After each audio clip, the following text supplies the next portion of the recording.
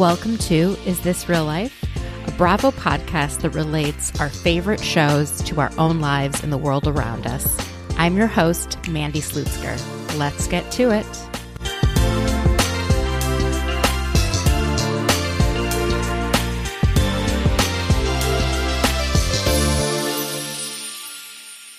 Hi, everyone. I hope you are having a good week. I know it's been a really tough week for a lot of people.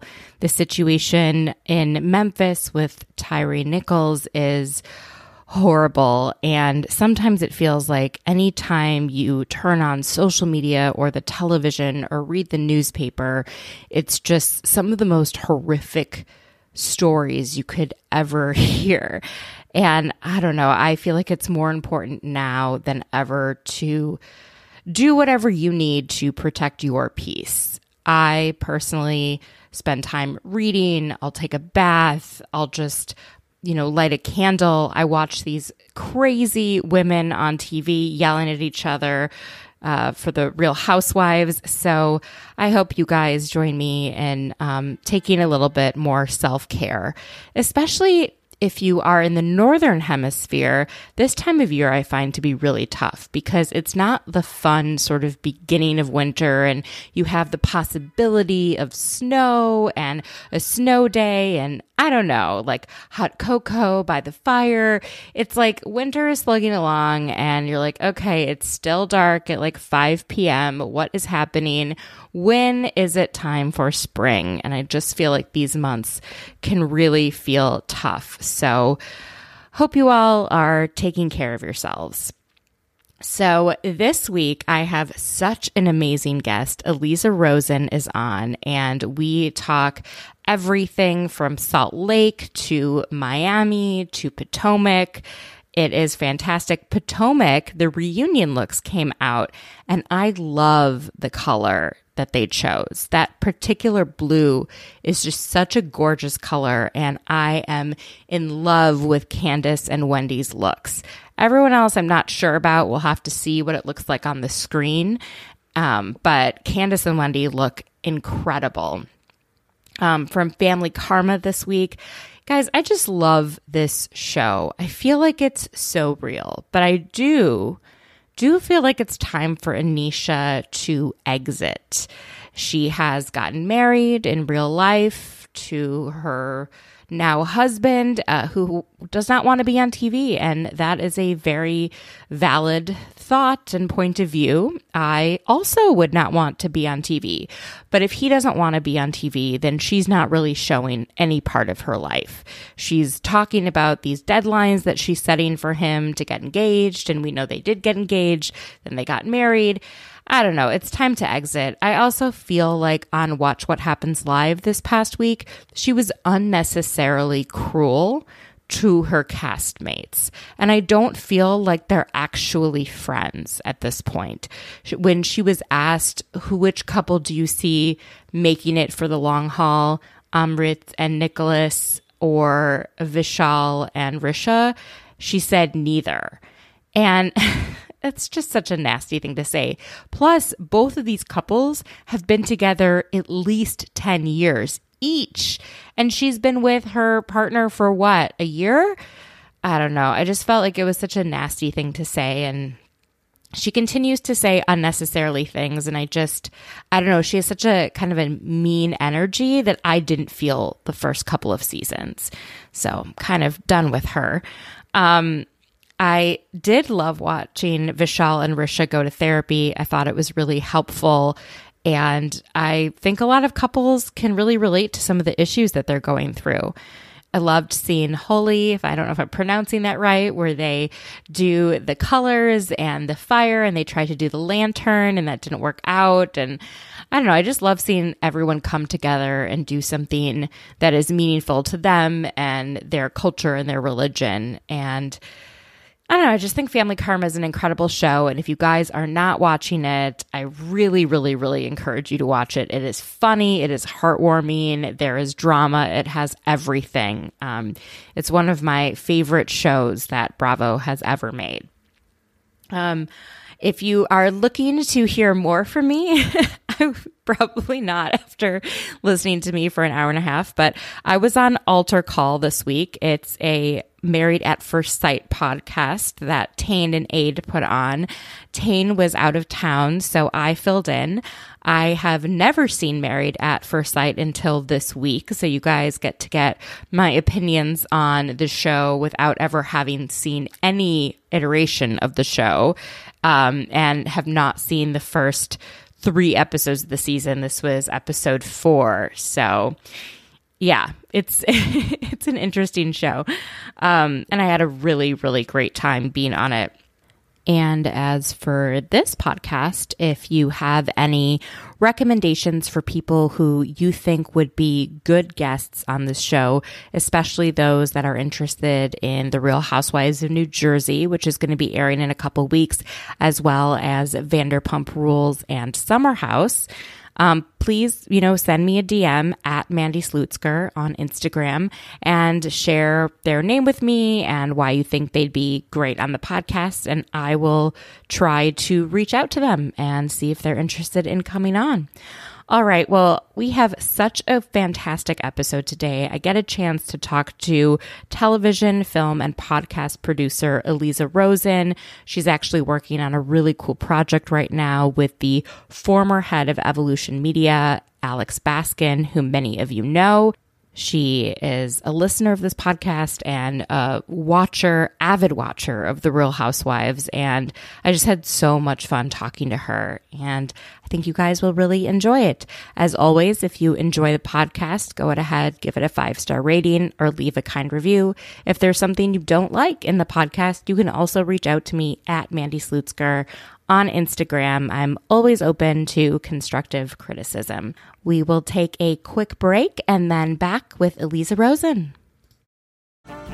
This episode is brought to you by Snapple. Welcome to the Snapple Market Auditory Experience. Close your eyes. Imagine you're walking into your neighborhood store. You make your way to the back and reach for your favorite Snapple flavor. You can't wait. You take a sip. Whoa, that's a lot of flavor. What flavor are you holding? Now open your eyes and check out Snapple.com to find ridiculously flavorful Snapple near you.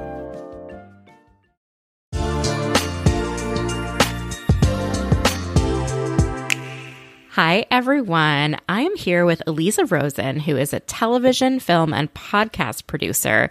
Last time she was on the podcast, she talked about Queen of the Con, which had its first season. It has now had 3 seasons and has a 4th upcoming. And she's also working on a project with the former head of Evolution Media, who we all know produced The Real Housewives of Beverly Hills, OC, and Vanderpump Rules. So she's working with Alex Baskin on a project called King Con, the Whiz Kid. Welcome to the podcast, Aliza, and I would love to hear about some of these projects that you have going on. Yes, thank you so much for having me. I'm so excited to be here. I'm very busy in the con artist world. I joke that I'm getting my PhD in con artistry. Our 3rd season of Queen of the Con is dropping right now. If you haven't jumped in, the water is warm. We just dropped episode 8 yesterday. Today we're recording on Friday, so it drops every Thursday, and it's called The Rich Girl, and it's about this complete psychopath called Danielle Miller, who is. She's really one of a kind. She's kind of like an influencer in quotes, who kind of grew up wealthy, like good family. Father was president of the New York Bar, like kind of had all the trappings to be a success and can't help conning. So it's a wild ride. It probably is my favorite season so far. And that's saying a lot because I've really loved every season. And then my series with Alex Baskin, we're in production on now, is another wild ride. It's our first guy con artist, because obviously we've just done women for Queen of the Con. And Alex actually brought it to me because he had read an article about David Bloom in the LA Times. And then his friend Caroline Demore, who he knew from producing The Hills New Beginnings, she was actually scammed by David and posted about it on her Instagram stories. And it went viral. And he connected the two, like, wait a minute, this is the same guy I just read about a month ago in the LA Times. He loves Queen of the Con. He said, we should do this together. So, and Caroline's just incredible. And she's working with Jonathan, who does Queen of the Com for us. And, that's his baby. So she's just so excited to be able to, she was traumatized by what happened to her. So for her to be able to kind of get the story out, kind of get her revenge, but also help victims and expose him, I think is very cathartic for her right now. And I don't know yet where and when that's coming out. We've just kind of started production on it, but I'm really excited about that. And we've got lots of other shows and lots of other genres. So it's been really, really fun and busy. And now there is a bit of an overlap between con artistry and the housewives, we have found. Oh, yes. Oh, yes. We will be hearing more about that too, as well. Yeah. I mean, it's so funny how Housewives has become like true crime, very close to true crime adjacent in so many ways. And it really is like the intersection of everything that I love. So that's been really fun too. Yeah. It's crazy. Everything's crazy.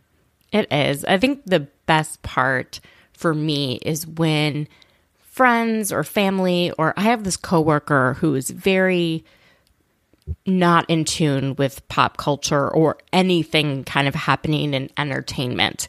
We played a quiz at work for like some fun thing about how many Taylor Swift songs you could list, and he like couldn't list any, but he was like, is 1989 a song?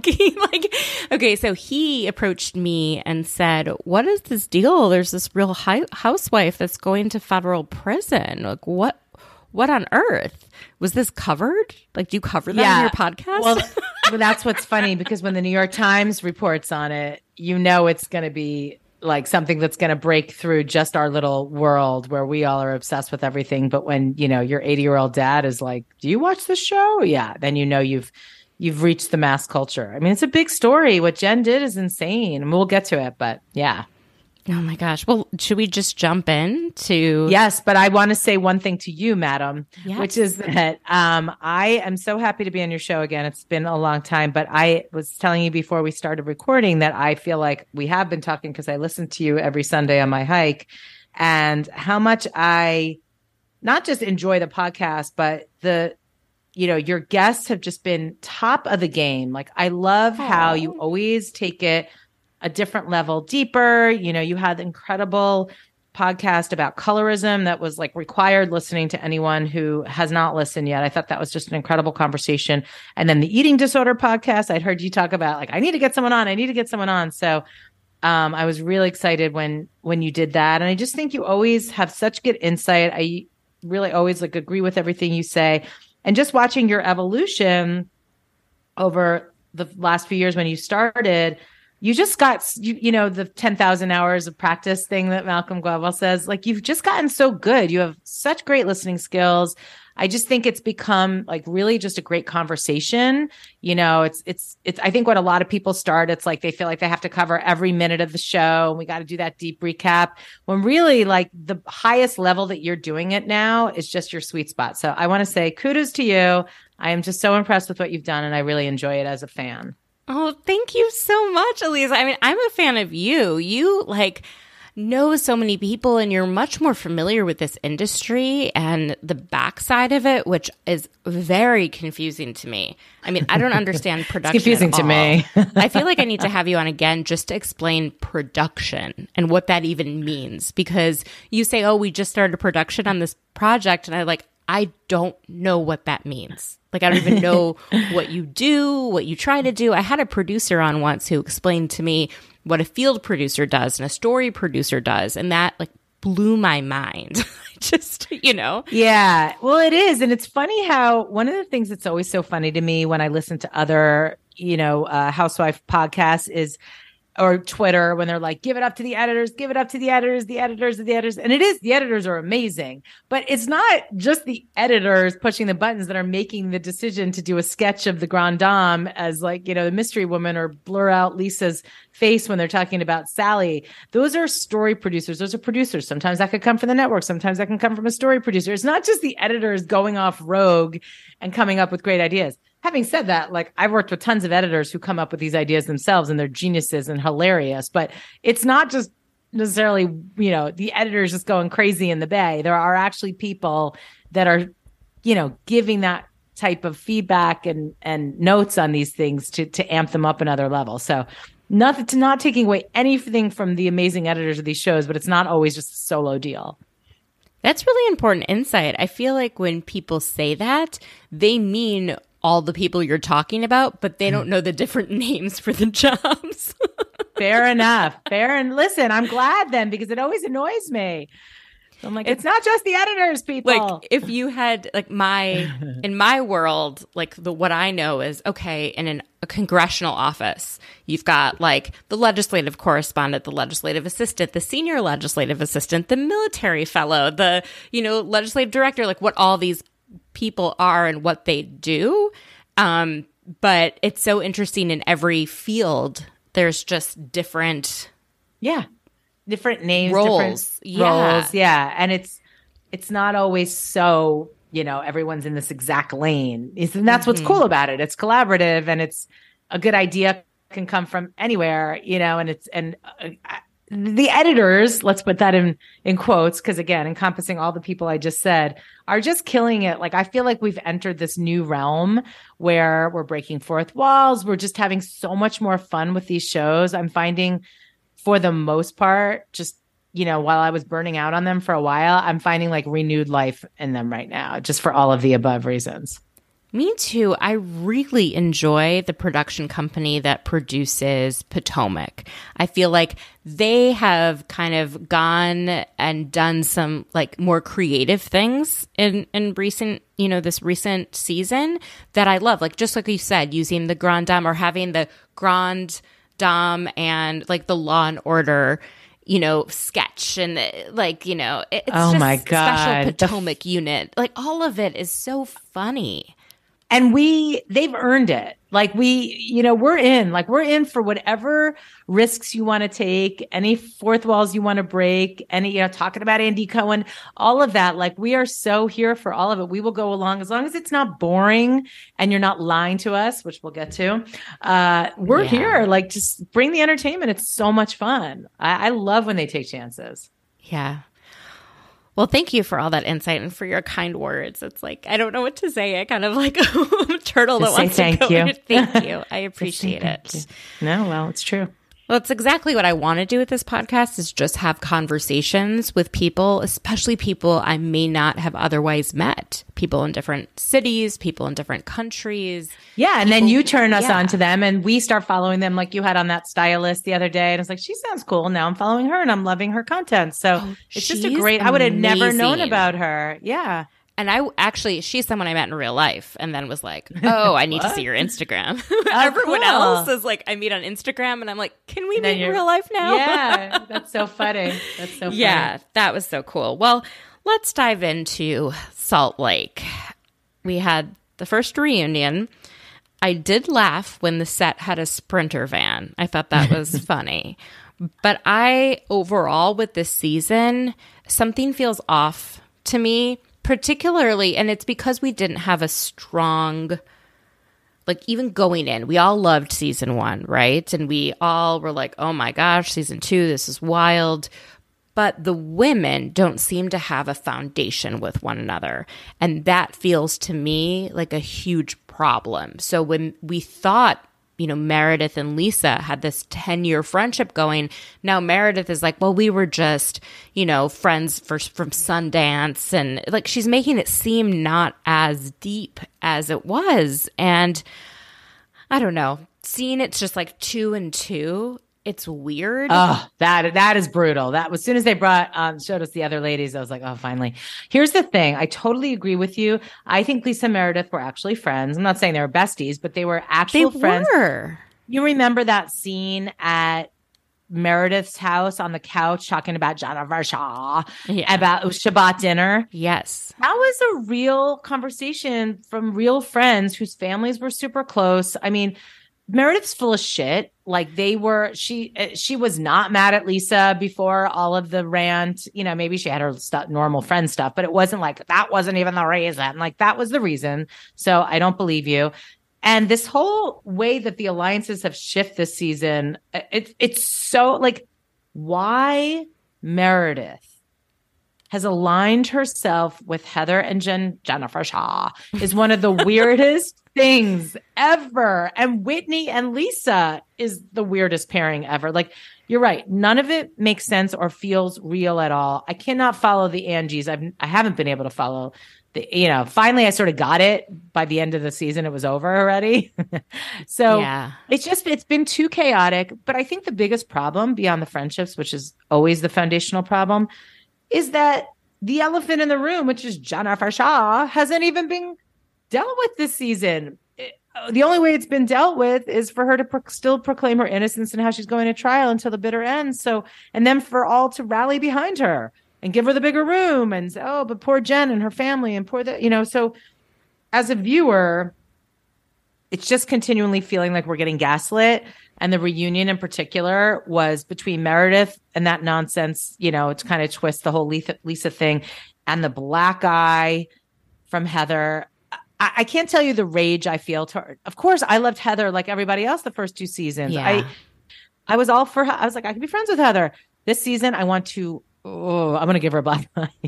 I just cannot. All right. Now, maybe not that extreme, but when I tell you that I think she is lying through her teeth about what happened, here's what I've come up with. You want to hear my theory? Let's hear your theory. Unfortunately, I don't have just one. I have percentages of theories. Okay.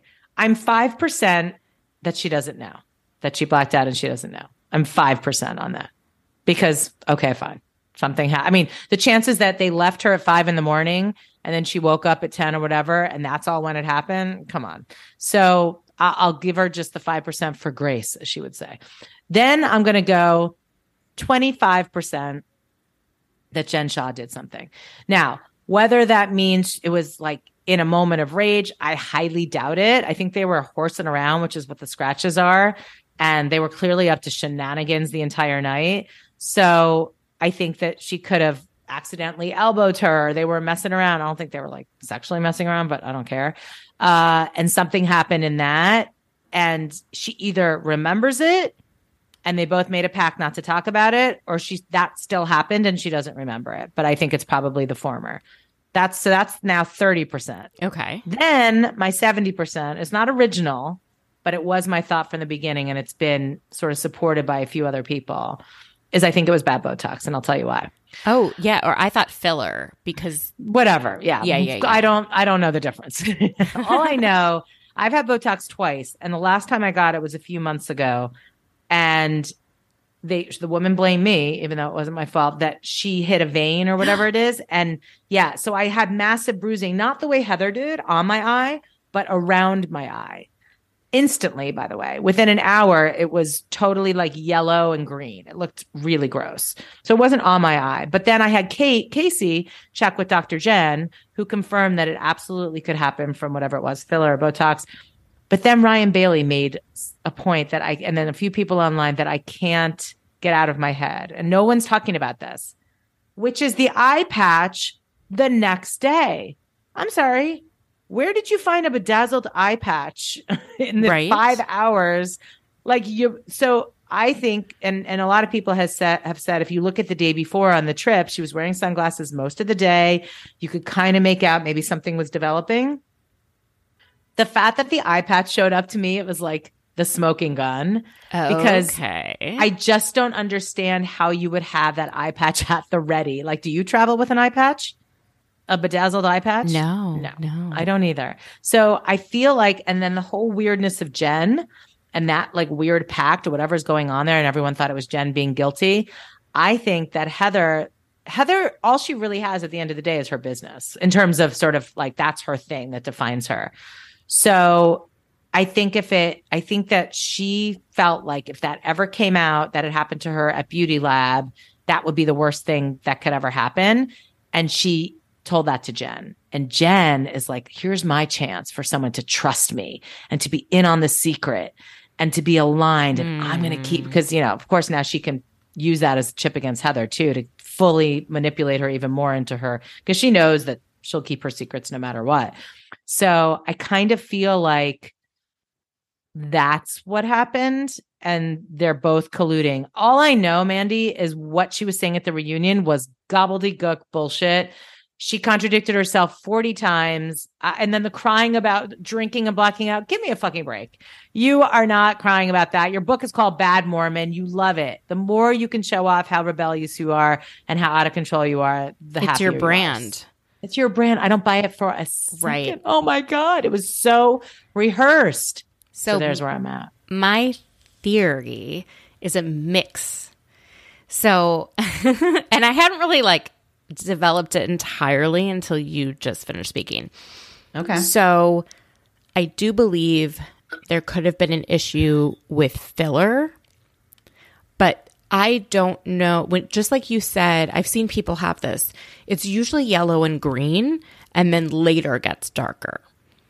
So it could have started to get worse. I also think that she might have hit it on a faucet. And the reason being is particularly when there was a talk of multiple members of the cast using ketamine, I thought, That was wild. okay, I wonder if she was in the bathroom snorting something. Like where else would you be like that low down with your eye that you would hit a faucet? And the faucet, I've heard a number of times from a lot of different people, and it could be nothing, but I'm like, maybe she was doing drugs along with drinking and hit her eye on the faucet and doesn't want anyone to know, because if they look into it, it's because she was doing drugs. Wow. Oh my God. Great theory. I love So it. I have no idea. Yeah. The ketamine thing is so wild. I'm like such a goody two shoes that just like casually shrooming and ketamining on a trip while you're drinking your ass off. It's like, she's 48. Like she's not a spring chicken. Yeah, there's Wild. It's wild. It's wild. I know Meredith can hang because she hung out with Steven, Faces by Bravo, at, I guess they have a thing called Gay Ski Week, or I don't know if it's formal. Sounds fun. But they were at a party together in Park City that was like people were wearing, I don't know, some sorts of like outfits and stuff. It was a wild party that went on, and she didn't get home until like 5:36 in the morning. I'm like, the only way that you can party that long is like some drug. I don't know what kind. It could be Adderall, could be cocaine, whatever. Right. So I'm like, okay, I feel like she's like, my kids are out of the house. Like, I like to have a good time. Seth looks like he likes to have a good time. Like, I feel like they're a couple that like every once in a while, not like she's like a habitual pill popper drug user, but like she likes to dabble. And for, responsible adults who decide to do that, sure, like whatever. I'm not judging. Totally. No, I agree. I just, the lying from Heather is setting me over. The way that it was dealt with on the show and then through the reunion made my head explode. Like it almost made it unwatchable for me. I cannot deal with it. I don't know what it is about me that I can't deal with it, but it's just, and I think maybe had she started off, like if she was a Mia from Potomac, who's kind of a pathological liar, and that's like her brand, and it's sort of funny, and she was like that from day one, I guess I wouldn't have cared as much. But I think the fact that I felt betrayed, I was like, here's someone that's like a straight shooter, I trust her, she's us, she's like the Jim Halpert of Salt Lake, and then for her to just become so weird and annoying and lying and all of that, and then obviously the alignment with Jen Shaw and the allegiance to Jen Shaw, just it set me over the edge, truly.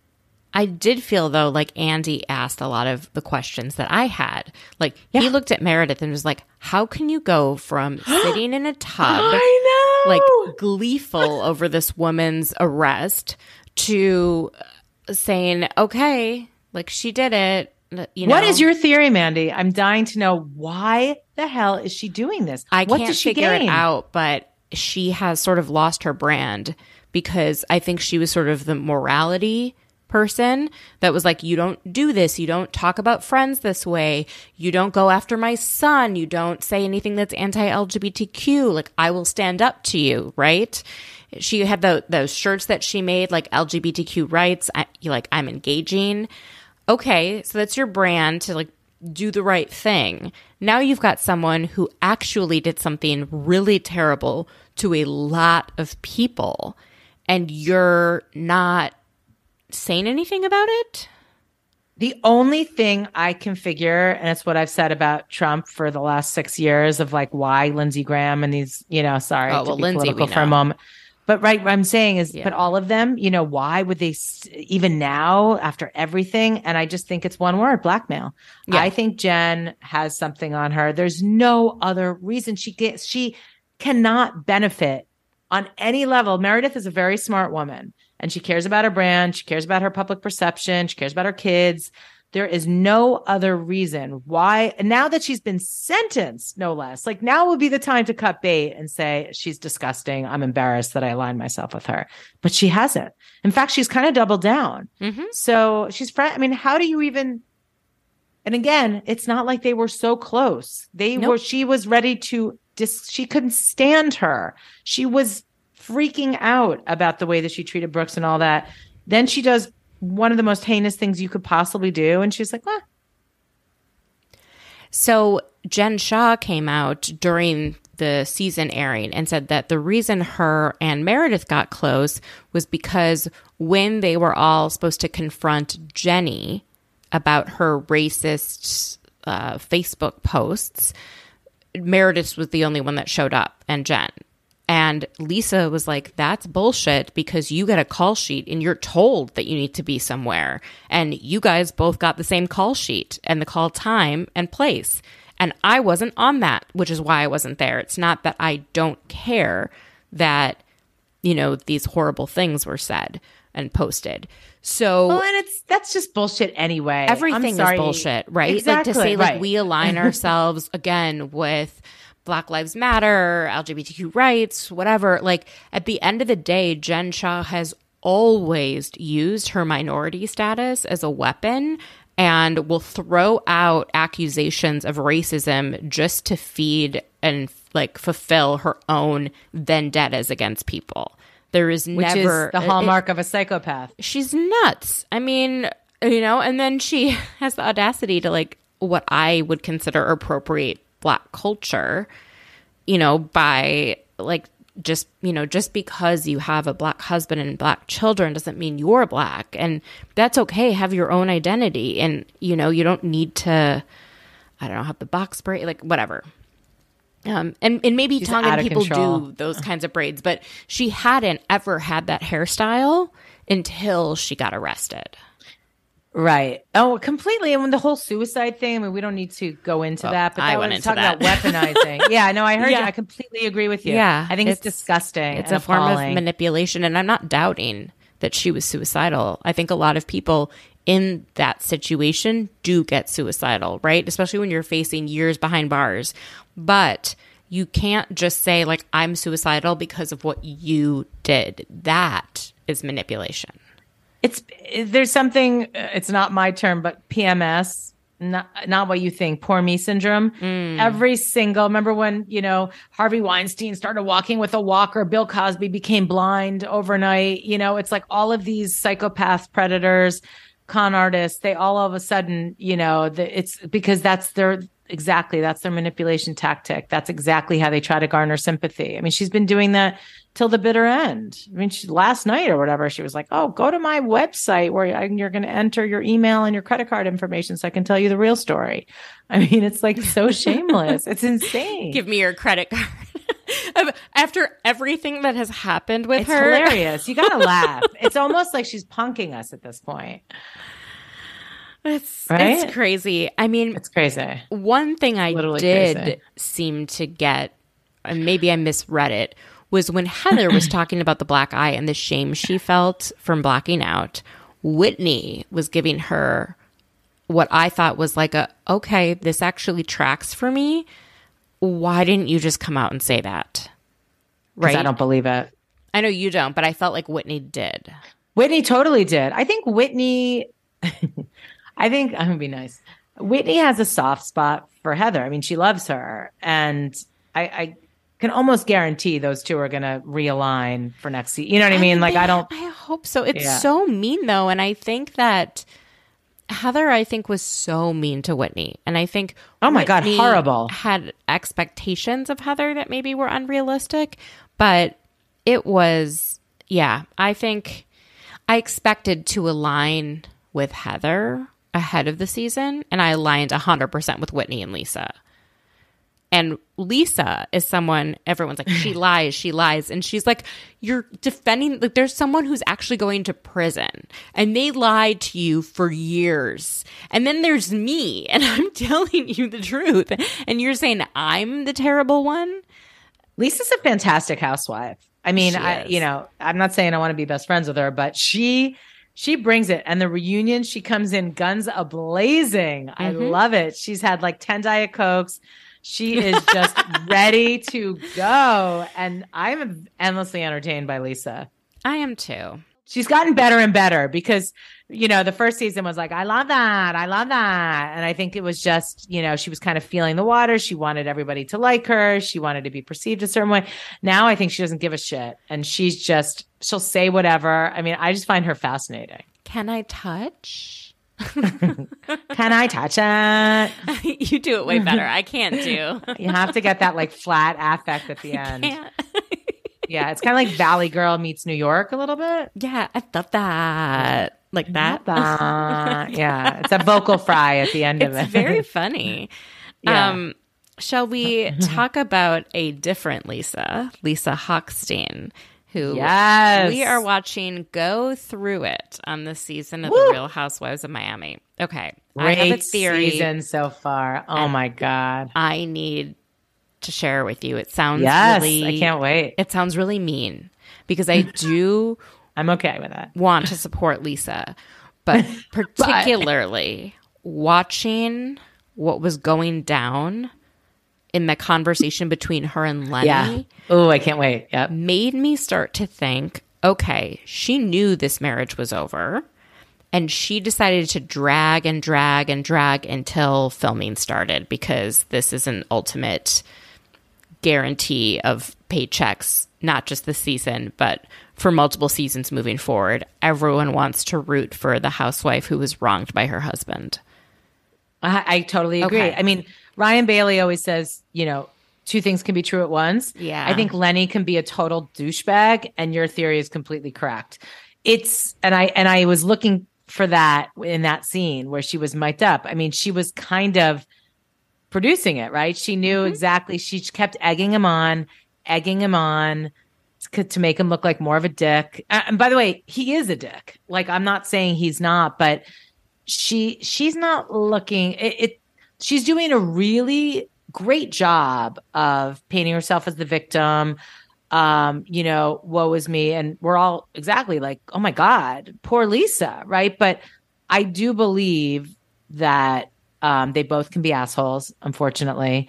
And that she was probably, I mean, he has come up with some crazy comments on social media, but I always look at those like, okay, what is the other side here? And he's like, she abandoned me years ago. She has a boyfriend, this and that. So listen, divorces are messy. Divorces with really rich people are really messy. I don't believe Lisa's an angel. I don't believe she was a picnic to live with, but the two of them chose each other because they were both assholes. So, and she was also very young, but she loved the trappings of the lifestyle. She knew. So the thing that I can't get over, though, no matter what the real story is there, and I think you are correct, but I don't understand the kicking them out of the house part. That's the part that, how is that okay in any world? Like, whether she's the worst piece of shit on the planet, how do you do that to your children? I really don't get that part. I think, and I haven't listened yet to the Bravo dockets deep dive into their divorce because it sounds I like listened.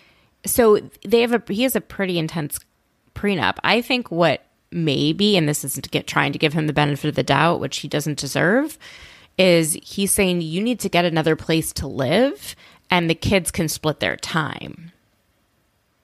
But why does, I don't know. I'm trying to remember the prenup because I don't know that any house. Of it. I haven't listened. Yeah, but I did listen and I think you're right. However, why does he get to stay in the house? Like, because it's with his money, right? And all the money that he makes is like, she gets a certain amount, but she doesn't get half. No, I know. The prenup was like $10,000 a month. But the prenup, what they were saying on the Bravo docket was that the prenup was conceived weirdly, because you usually assume that it's going to consider children in the future, but kind of was not conceived in a way that considers children. So that was strange because the numbers were so low.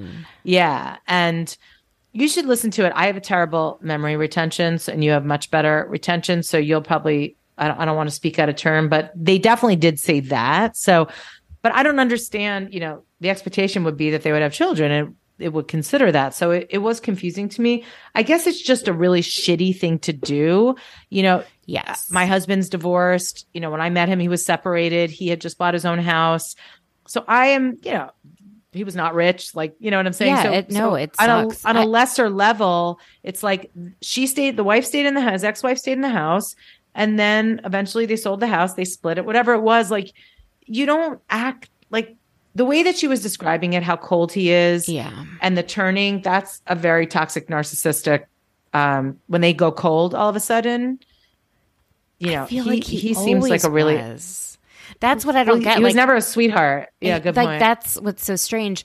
Also, that house is large enough to house you could live there and never see each other. Separate families, right? You could just each take a wing of the house, each take 1,000,000%. one of the cars in the garage, and be set there. And so that's what's strange is why don't you just move to this room or I'll move to that? And that he did, right? He's in a different area of the house than she is. But I do think living under one roof is obviously not great. And this isn't just a regular house. It's a house on Star Island. It's probably one of the top properties in the United States.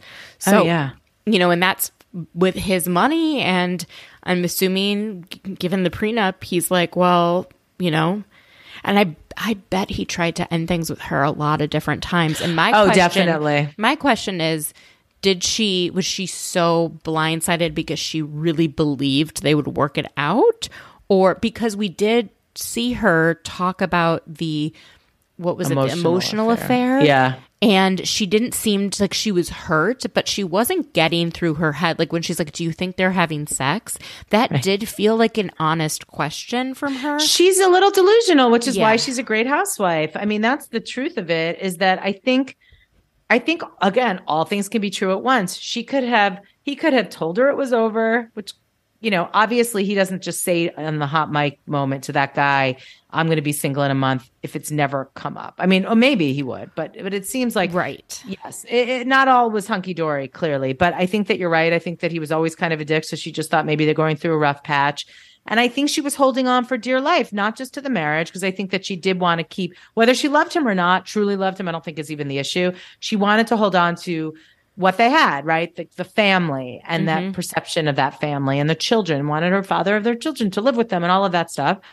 But at the same time, I think that she knew deep down. However, I do think his anger, I think you're right, because I think his anger, like how shittily he is treating her and how angry he is and how sort of disgusting he's behaving to say those things, to tell your parents to fuck off in a pool with your children. I mean, that's such unhinged, disgusting behavior. I think he's so rageful at her, not defending it. It's disgusting.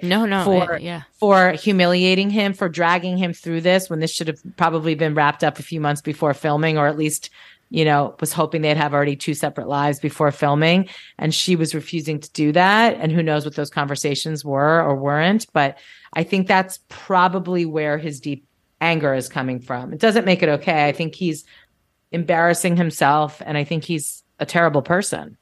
It's also just interesting to watch him look at the cameras and be like, I don't want to be on camera, but he signed away rights to production to be on camera. And that's how they got him on the bed. His house. Exactly. Yep.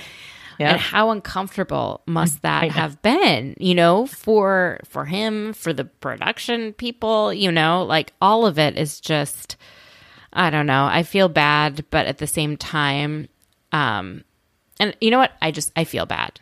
Right. But I feel bad for loving watching it. But I do feel like this is such an important lesson for people in general. Like, you cannot rely on a spouse to provide all income. You need to have a skill. You need to be able to go out and do something.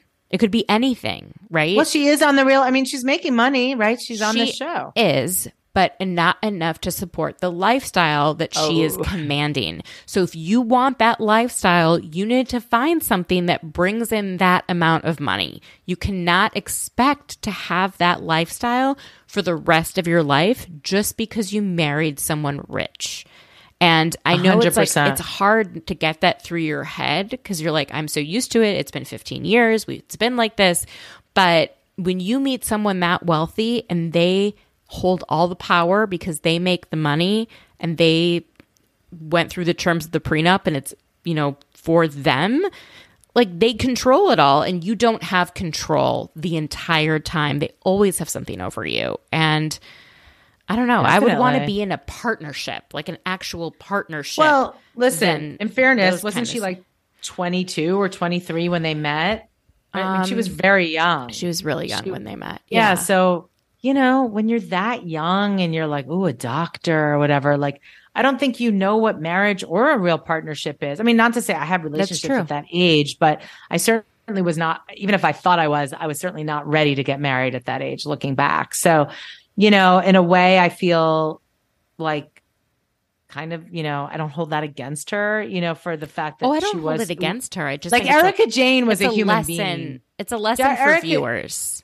It is, but like Erica Jane, she was like almost 30 when she met Tom. So I have a lot less sympathy for, this man. I mean, she was already married. She already had a marriage. So, it's very different. Who you are at 28, 29 is very different than who you are at 22, 23. Do you think that Lisa didn't really mature beyond the age that she was when she met him? Listen, Lisa's a narcissist too. Like nobody goes on this show and is a good housewife without having many, many flaws. Like the ones that don't last are the ones where like, I could be friends with that person, The rest of them have to, delusion is one of the first qualities you need to be a good housewife. So what was your question? Do you think she stopped developing and like maturing at the time, the age she was when she met him?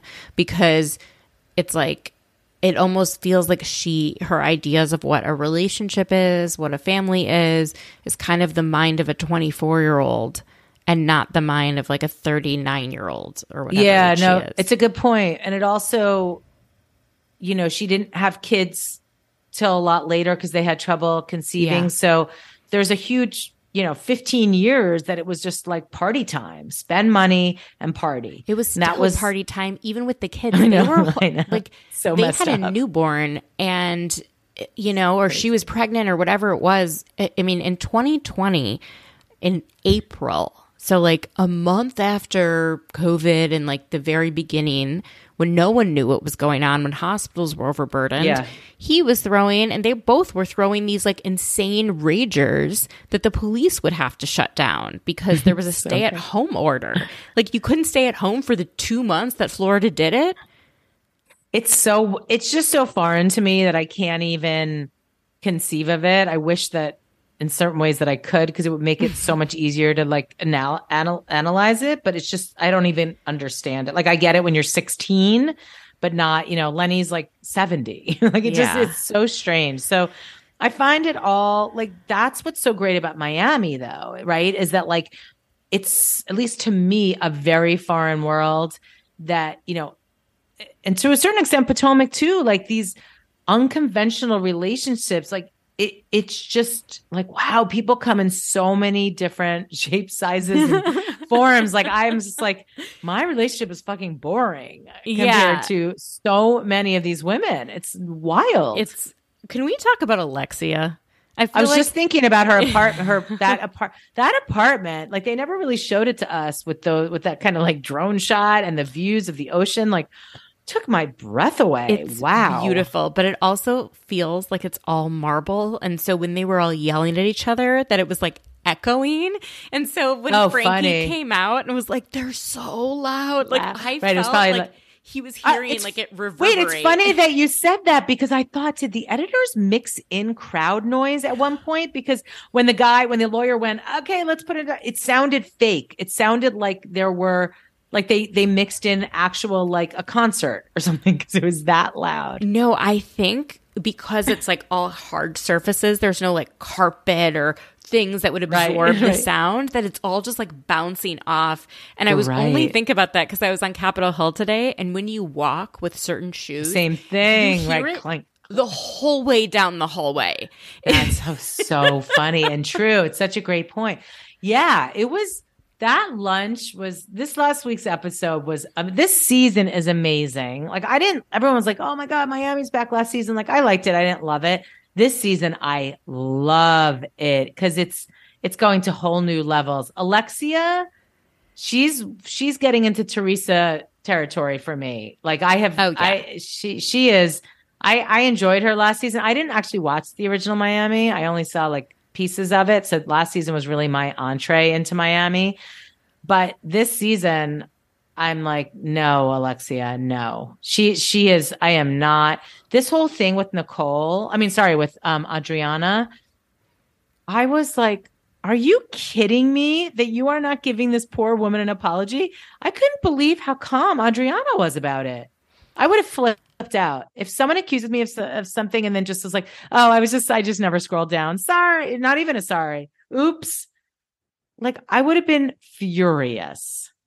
I think it's because if you go back and watch from season 1, both of them are on season 1 and 2 and then 3. And I think Adriana is a little bit used to Alexia's antics and knows the kind of person that she is. So I don't think she's as shocked as the newer cast members are at some of the behavior. Interesting. We don't have that backstory. What I find is so similar with her and Teresa is like their endearing qualities, which I believe both of them do have, is when they're around their children.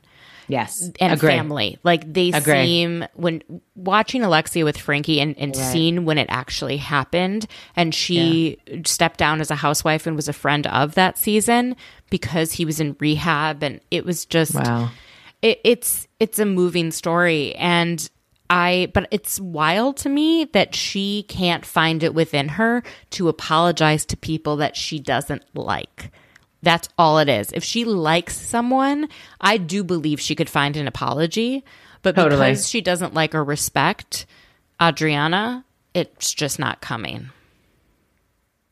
Yeah. I mean, she's a piece of work. I mean, this show is operating at a very high level. Like, first of all, just from a producer's POV, the cinematography, that scene at the apartment, I was like, this is a movie. The colors, the way it's shot, there's nothing else on Bravo. I mean, I know it's Peacock. There's nothing else that looks so cinematic.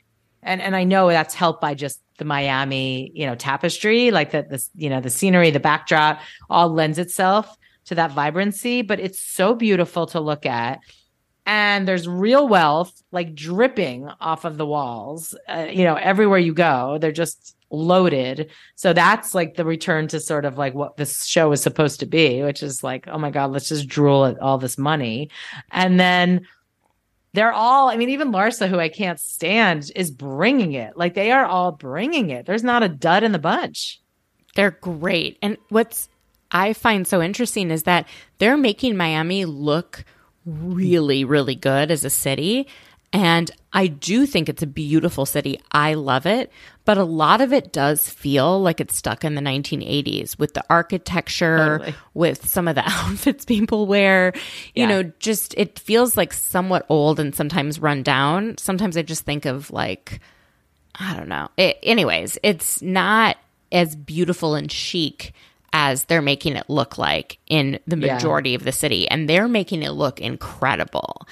Every restaurant they film at, I mean, the venue that Dr. Nicole held her engagement party at was one of the best venues I've ever seen ever for any party in the history of the world. I know. Not just housewives, like anything.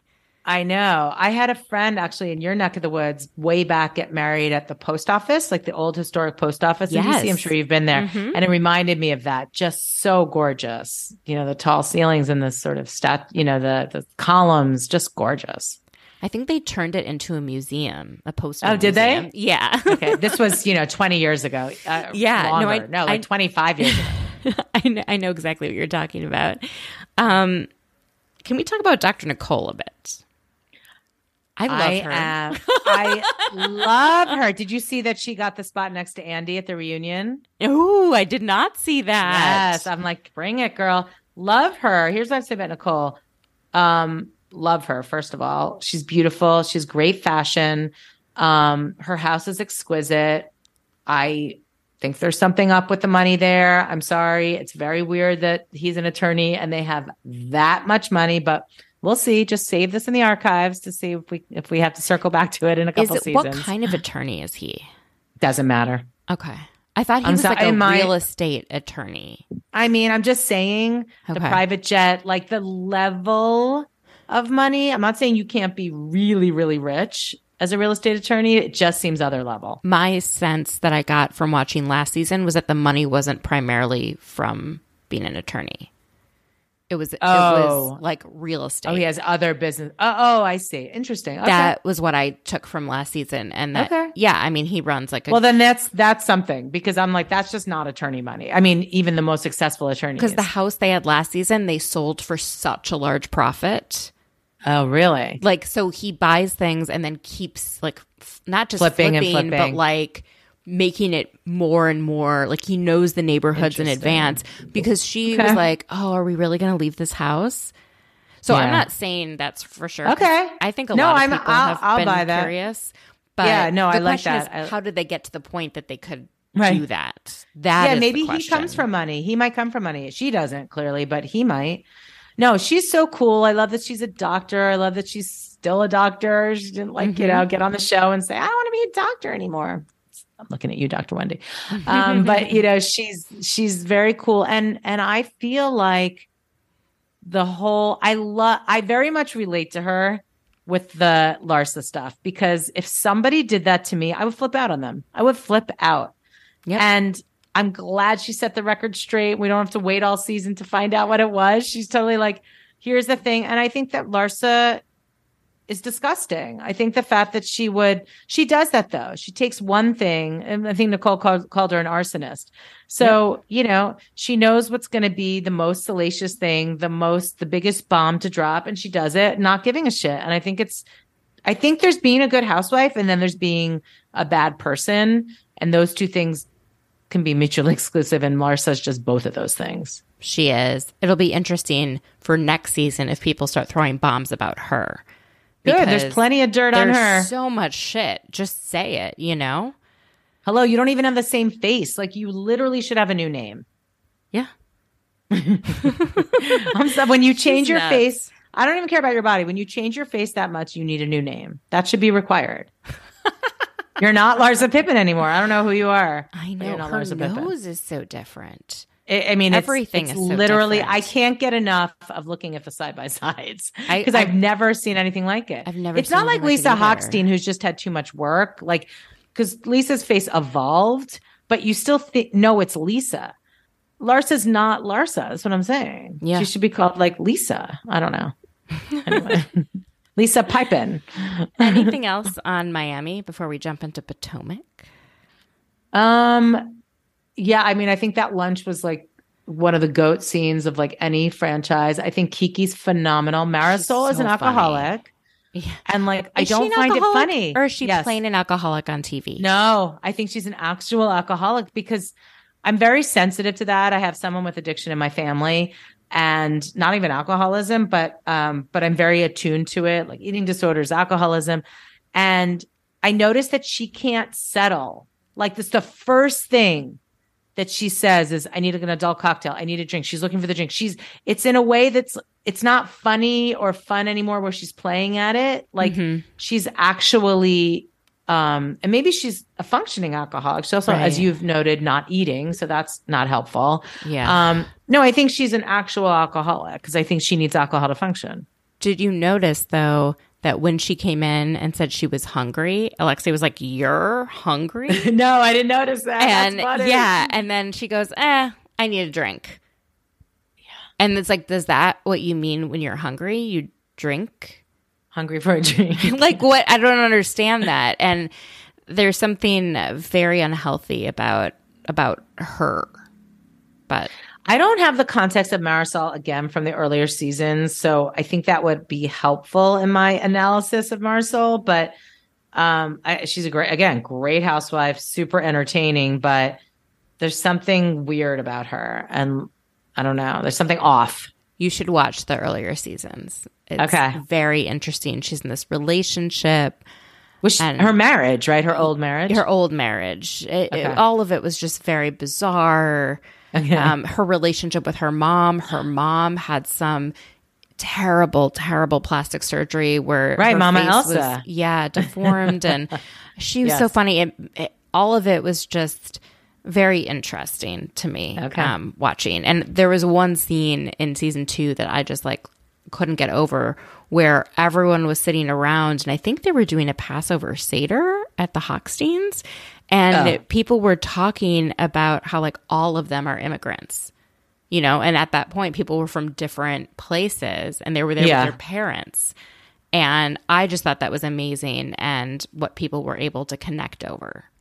So Lisa Hochstein is an immigrant? She's not. Lenny is. So his family came No, from I know the that. USSR. Yeah, no, she's from Canada. She's not really an immigrant, but she's not American. Because she's she's not, because she kind of speaks as if she's Latina, but she's not, right? What was she? It did come out in one of the seasons. Like she's part Jamaican. Okay. Yeah, she's got a lot of different things. Well, we never hear her backstory. We hear nothing of anything that happened prior to Lenny, and that is super suspect for me. Yeah, I feel like I heard that she doesn't have contact with her family. I may have made that up, but she kind of alludes to that. Okay, got it. Yeah, I mean, look, that's another reason when you glom onto someone's family and they become your family, that's really hard to let go of. Really hard to let go of. So I kind of get that. That's her emotional support blanket. You know, when you lose that, it's hard to let go of it. It's a warm hug. Anyway, yes, Potomac. Love. Okay. Oh my God. I love it so much. Did you see all of the stuff that came out this week about Juan? About cheating. Yes, I did. So, I mean, I believe all of it. Many people in the DC, Maryland area have heard the same things or seen the same things or know people who know things. I'm not one of those people. Like, I'm just like not cool enough to be in the know. But it really seems very like there's not just smoke. There seems to be fire. Well, I don't think he's cheating. So that's the thing. I just think I could listen. Anything's possible is what I was alluding to with unconventional relationships. And we can talk about Karen and Ray too. I think that they have an agreement. I think that they have been living together for the kids. I don't know if they sleep together or not. Maybe not. But I don't think that they're actually in a real relationship. And I think that Robin knows. I don't know if Robin dates. Maybe she just doesn't want to. But I don't think, if you saw her reaction in the store when was it Ashley who confronted her about it? She seemed really nervous, but not hurt. I don't know how to describe the difference. She's like, oh shit, how am I going to cover this? And so when she called Juan, I thought that was so interesting because everyone's like, oh, he seems so guilty when she called him. I didn't even take it like that. I took it as like, by the way, I think I used to like him. I think he's an asshole, but like, I think with Juan, it's always like, stop dragging our shit onto the show, woman. Like, I told you I don't want to be on the show. I know we have to do it for the money, but like our personal shit is going to get real messy if you drag it out there, Robin. Like, I feel like that was the subtext to that entire thing. But then why? Okay. Why did he say I never even go out? No. Well, that's obviously not true. Yeah.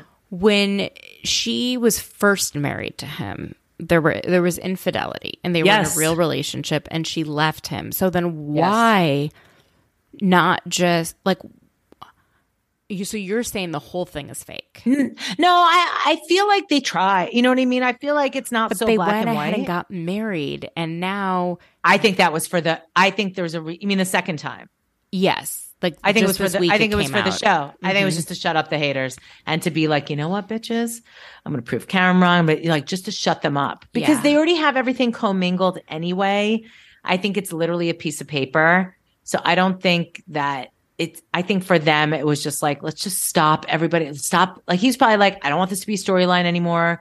I want to shut it down. Right. Let's just do it. We're doing it anyway. Like, we're living as a married couple anyway. Let's just do it. I put that in quotes. So to me, that didn't represent, I didn't even take that as like, oh, maybe they really are in love. Maybe he really was cheating. To me, it didn't move the needle at all. But what actually disturbed me the most from these stories is that it sounds like he was in this sort of relationship with this different woman and then wanted to pass her around to his friends. Oh my God, that part, I couldn't even process that because that's a different level, obviously. And when they said in that video, she said Juan's friend was giving major ST vibes, I didn't know what that was. So I had to ask, sex trafficking. Thank you. Oh my God. Wait, Juan was or Juan's friend? His friend that exposed himself to her in a Wow. hotel room after Juan Wow. had left the hotel room. His best friend, apparently. That's so fucking disturbing on so many levels. I can't even. And listen, there's like another version of this where they could be in a romantic, Robin and Juan could be in a romantic relationship and he could still be cheating, but I think she knows. I think no matter what, she's fully aware. This is who she is. Even when she's like, so I want to talk about the prenup. So like, just, it happens in marriages that there's infidelity. Like, girl, we know it happened in your marriage. Like, why are you acting like this could be a possibility? It was just so fake. Like, to me, it's like, how about, listen, Juan, we know what happened before. We know it could happen again. Like, it was just such an insincere conversation. It just seemed like a joke. Do you think everyone on the cast knows this prior to this season? I think Giselle knows it. Okay, because Candace is quite close with Robin as well. And are they? Yeah, they have their own friendship, like separate from everyone else. Okay. Because I think after what happened to Candace with Monique, Robin was the one checking in on her behind the scenes. Got it. And they formed an actual bond. Okay. That, yeah, they're always on different sides, whatever, but they have their own like love. And Candace seems to be one that doesn't like fake bitches or whatever. Like, she just doesn't have time for that. And if Robin is going out around and having this whole fake relationship, I could see Candace. I don't know. It'll be interesting to see her reaction. So that's it. Maybe it's somewhere in between. Maybe Yeah. it's not fake, but it's not real. You know what I'm Yeah. saying? Like, Yeah. And then Robin's sort of like, it is what it is, people. You know what I mean? Like, I don't know. I by the way, completely believe that Juan is with other women, whether that means cheating. If the wife is okay with it, to me, it's not cheating. Yeah. But you know what I'm saying? So I just feel like their relationship is clearly terrible, whatever, every time he interacts with her, he's such an asshole, and it's like, again, I know He you don't like the hates cameras, them. dude, Yeah, but like, he hates just, them. but like, then can you pretend? Like, I just can't, it's so weird to me when you can't pretend. Like, Right. you're on for like, you're filming for an hour, like, just turn it on. You know how to be charming, dude. You know? And then all this stuff happening with him getting that lawsuit about Oof. not addressing, Terrible. sexual assault that was happening on his team by a Nothing- coach. Yeah, nothing is good is bad. going on around him right now. I mean, he is stinking real bad. Although Real bad. I still think that the school is the one that should be in the lawsuit, not him. So I don't know what they're... I agree, but he clearly, I think it's clear. I don't totally get it, but it seems clear no don't get it matter either. how you slice it, that he kind of turned a blind eye, right? I'm not sure, honestly. Oh, okay. So that's So- what people are alleging in the lawsuit. Oh, I thought that was the But I thing. don't Okay. know that there's like data to prove that yet, right? Because you have to go through like discovery and prove like we sent this email, we notified on this Okay, day, got and then, It's like, I don't want to know. I know that's so immature. It's just, it's so dark. it's so Like, dark. That's It's the thing. Like, when hard it gets to- into that territory, sex trafficking, like it's on a whole, it's just amazing to me that we're there. Like we're at this point where like, just, you know what I mean? Even the Michael Darby stuff, like who are these people? It's just crazy. They're nutty people, right? Yeah. But I also think there are Housewives fans that are looking for things that sometimes aren't there. Yes. And the best example in recent memory is Diana Jenkins on Beverly Hills. She is suspect and weird, but there is no evidence that she has been trafficking children. Like, you obviously haven't done the midnight rabbit holing for 3 hours that I've done. I did. And it all leads to one article. And that to me it's one blind item from 2012. You cannot make a case that it goes to one like that. Anyone could write any blind item. No, I agree. All I'm saying is I'm not ruling it out. Let's put it that way. And and I'm not a total conspiracy theorist, but I just find a lot of things around her very strange and shady. So, I don't even want to go there. But yes, you're right. And it would be horrible.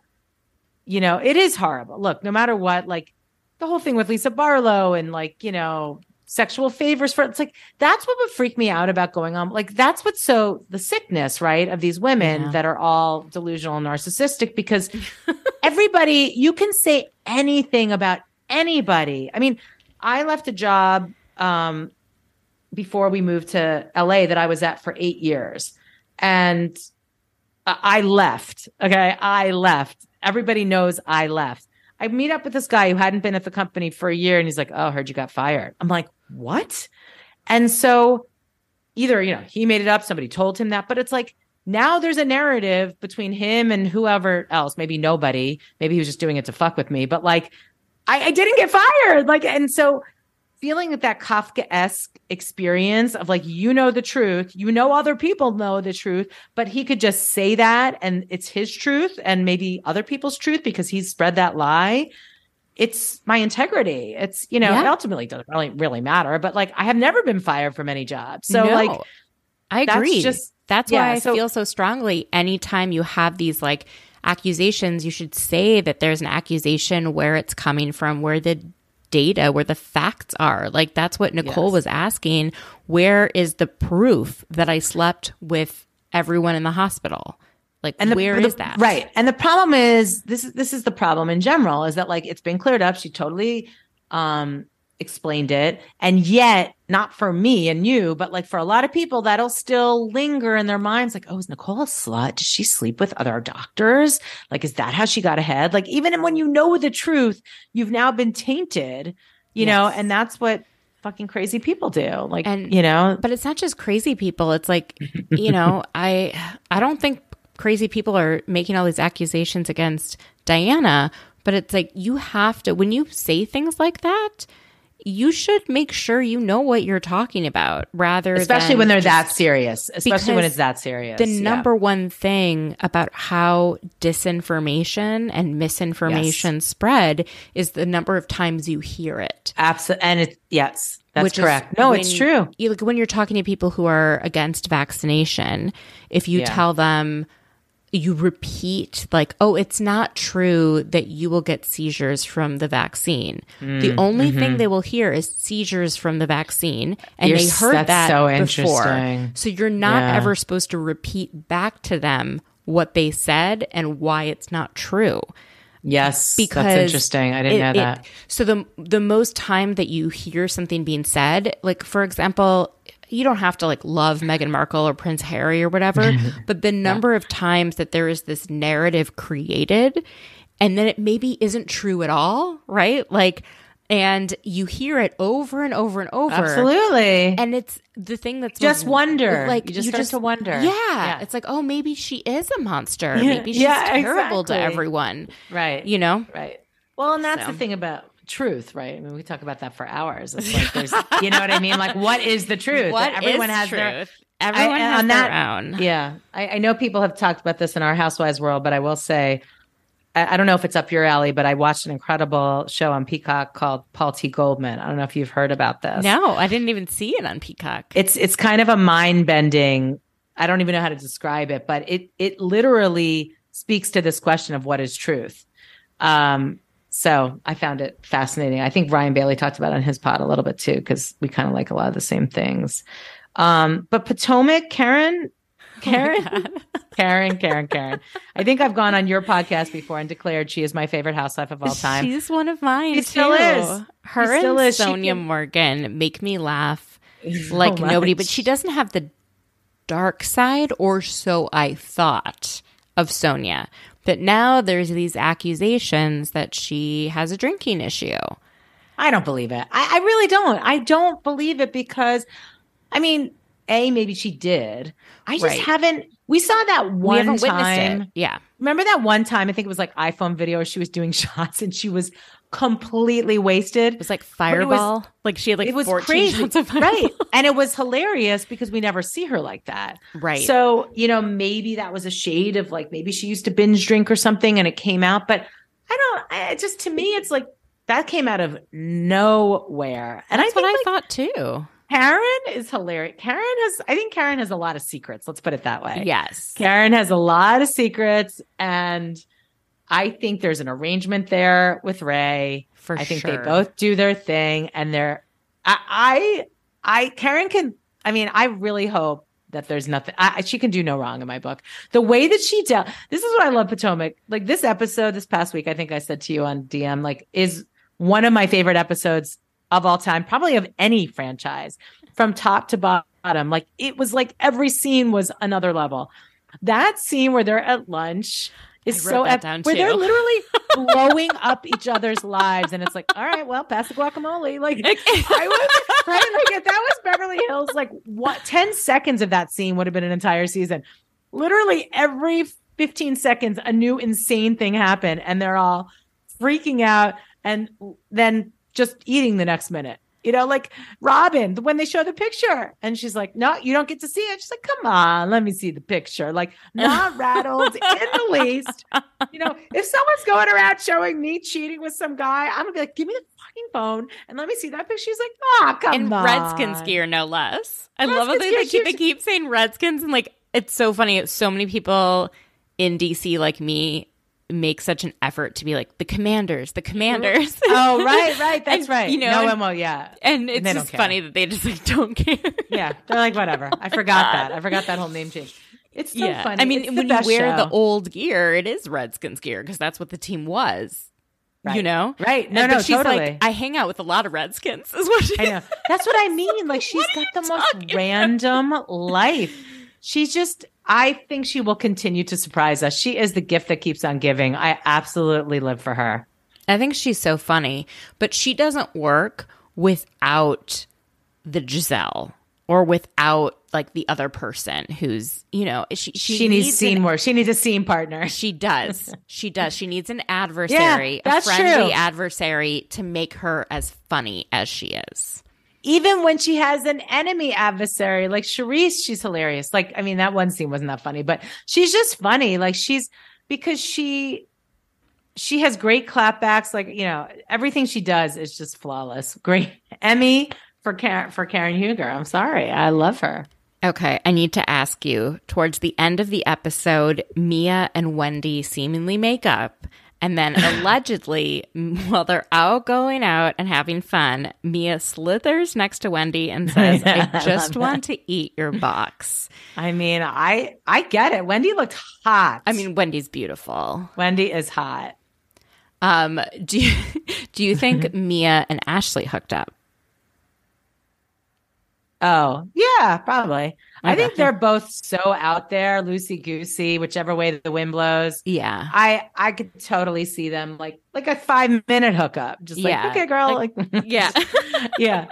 Like, that's what I mean. Like, I can't relate to like the way they conduct their lives, but it's so fascinating. It's like a subculture of just like the craziest relationships, like both of them, Mia and Ashley, had pretty much open marriages, like it's just a whole other level that I'm just, again, I have a very boring, to my knowledge, at least, normal relationship. Listen, my husband could be out doing shit. I don't know about it.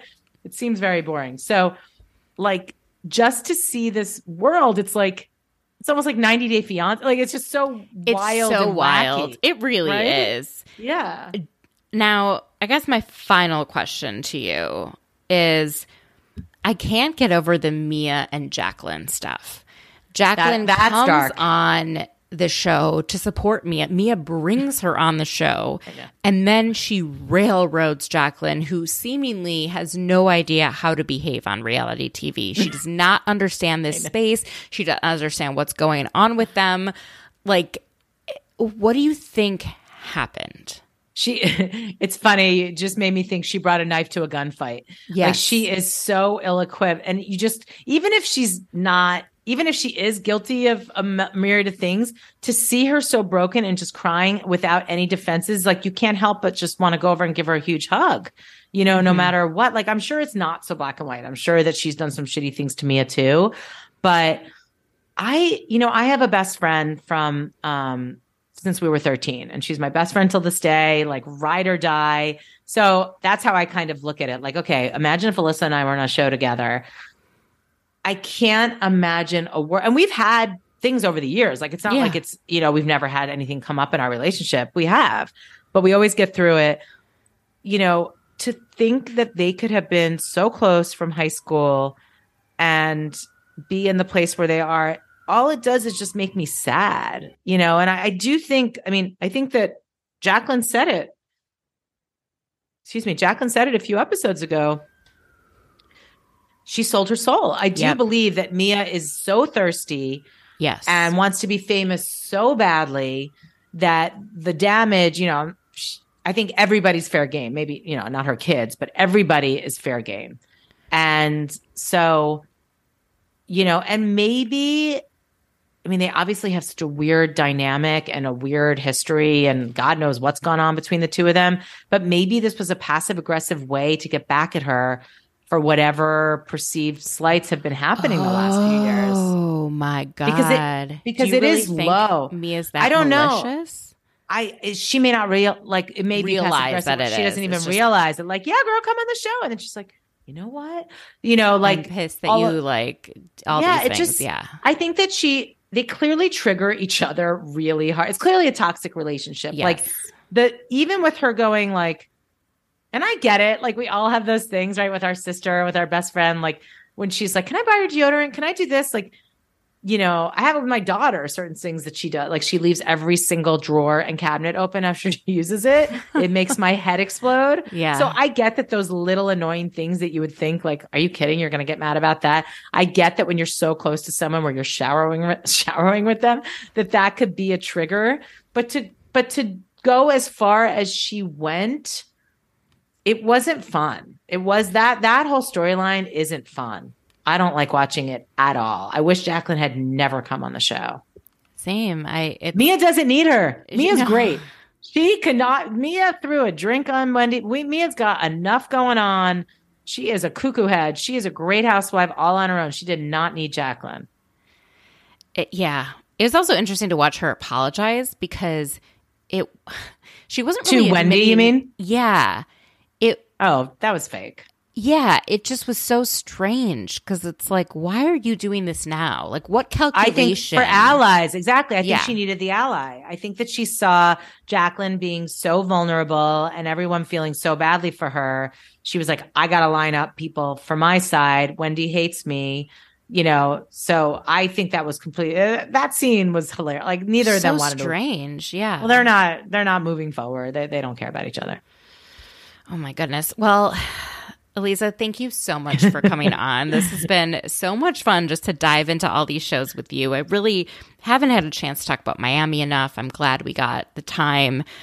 Tell everyone where they can find you, where they can listen to the podcast that you are producing, and anything else you want to plug. Thank you. Okay, let me think. A few things. So the best way to follow me is on Instagram at AYR Media, and it's my name. And then AYR Media is my handle. And then, so Queen of the Con season 3 dropping right now. You can find that anywhere you get your podcasts. We have The Real Killer season 2 dropping in a couple weeks, the beginning of February. So if you haven't listened to the first season, highly recommend. That's also available anywhere you get your podcasts.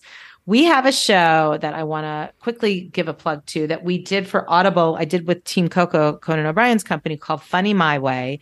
It's hosted by JB Smoove, who's a brilliant comedian.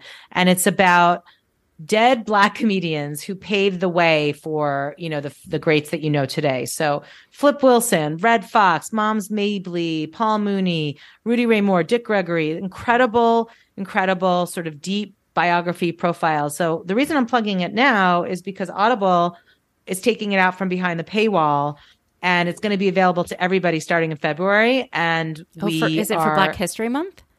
Yes, I didn't realize that till you just said that. Duh. That makes total sense. Yeah. Thank you, Mandy. I'm like, why are they waiting till February? Very smart. So I've been working for over 25 years, and it's probably one of the top 3 things I'm proudest of in my career. It was a labor of love. I think you and your audience will absolutely love it. It's so funny. It's so interesting. It's such a great education, but entertaining. So I would love people to check that out. And those numbers actually matter for us to get a season 2, because we want to do a season 2 with female comedians. So I'm really excited about that. And then, I have some other exciting announcements coming out. So if you follow me on Instagram, you'll see when I post on my stories, on my feed, you will see all of that. There's a very exciting two housewife adjacent announcements that will be coming out soon. So watch out for those as well. And thank you so much for having me on. I really love your podcast, and I love coming on it. Well, we will have to have you back again, and especially to maybe go into some of the nuances with what production is, because like how people put together a story. That I know nothing about it, right? And it's so funny because I feel like it's so boring. Like I feel like your audience would just like fall asleep, because it's sort of like, okay, here's how you go to work. Like I don't think it's as sexy. It's almost, when I had my own podcast, Reality of Reality, I would interview people in our business. I interviewed this executive at a network one time, and she didn't come up as a producer. And I remember she said to me, it was so interesting. She said, I don't understand production, and I don't want to, because I don't want to know how the magic is made. Because it's like, once you peel it away, it's really kind of like, like when you talked about the call sheet, it's like, and about a scene, like, oh, ew, they're like, it's not just happening. You mean they're actually like have to show up, and like when the cameras go down, they just leave? Like what? They're not like being followed all the time. It takes away the magic a bit. Okay. That makes me reconsider. Not to say that, listen, you should have on producers other than and I can highly recommend, I haven't been in the field in production in quite a long time. I mostly do development, and then my podcasts are a whole different operation when we talk about production, because it's all done remotely. But I can certainly, if you really want to deep dive on that, there's plenty of producers that have, I'll get recommendations from you. Yes, exactly. Because I find that stuff funny. And also not even just how it happens, but how they react to the women, because they become, you become friendly, like the crew, the camera, the producers. Yeah, totally. You get to know them. And then how do you try and accurately show what's going on with, what happens when they get mad at you, all of that. No, stuff. Totally. I mean, you deal with that. I mean, you just mentioned at the top of the podcast, my partner, Alex Baskin, on this pod. Yeah. I mean, are you kidding me? We've never had a dinner where his phone's not getting blown up by multiple housewives at once. And so it's just hilarious that he has to deal with this. Like, people think Andy Cohen. No, it's Alex Baskin. Yep. He is the talent wrangler. He is so good. They all love him because he just handles them all so well, because it's a lot to manage. It's a skill. It really is. And he's so good at it. To be able to, for all of them to still like him, give him the hard conversations that he has to say with them and all that, like, forget it. Oh my gosh. Yeah. Well, so yes, to be continued. To be continued. Thank you again so much, and have a great rest of your day. You too.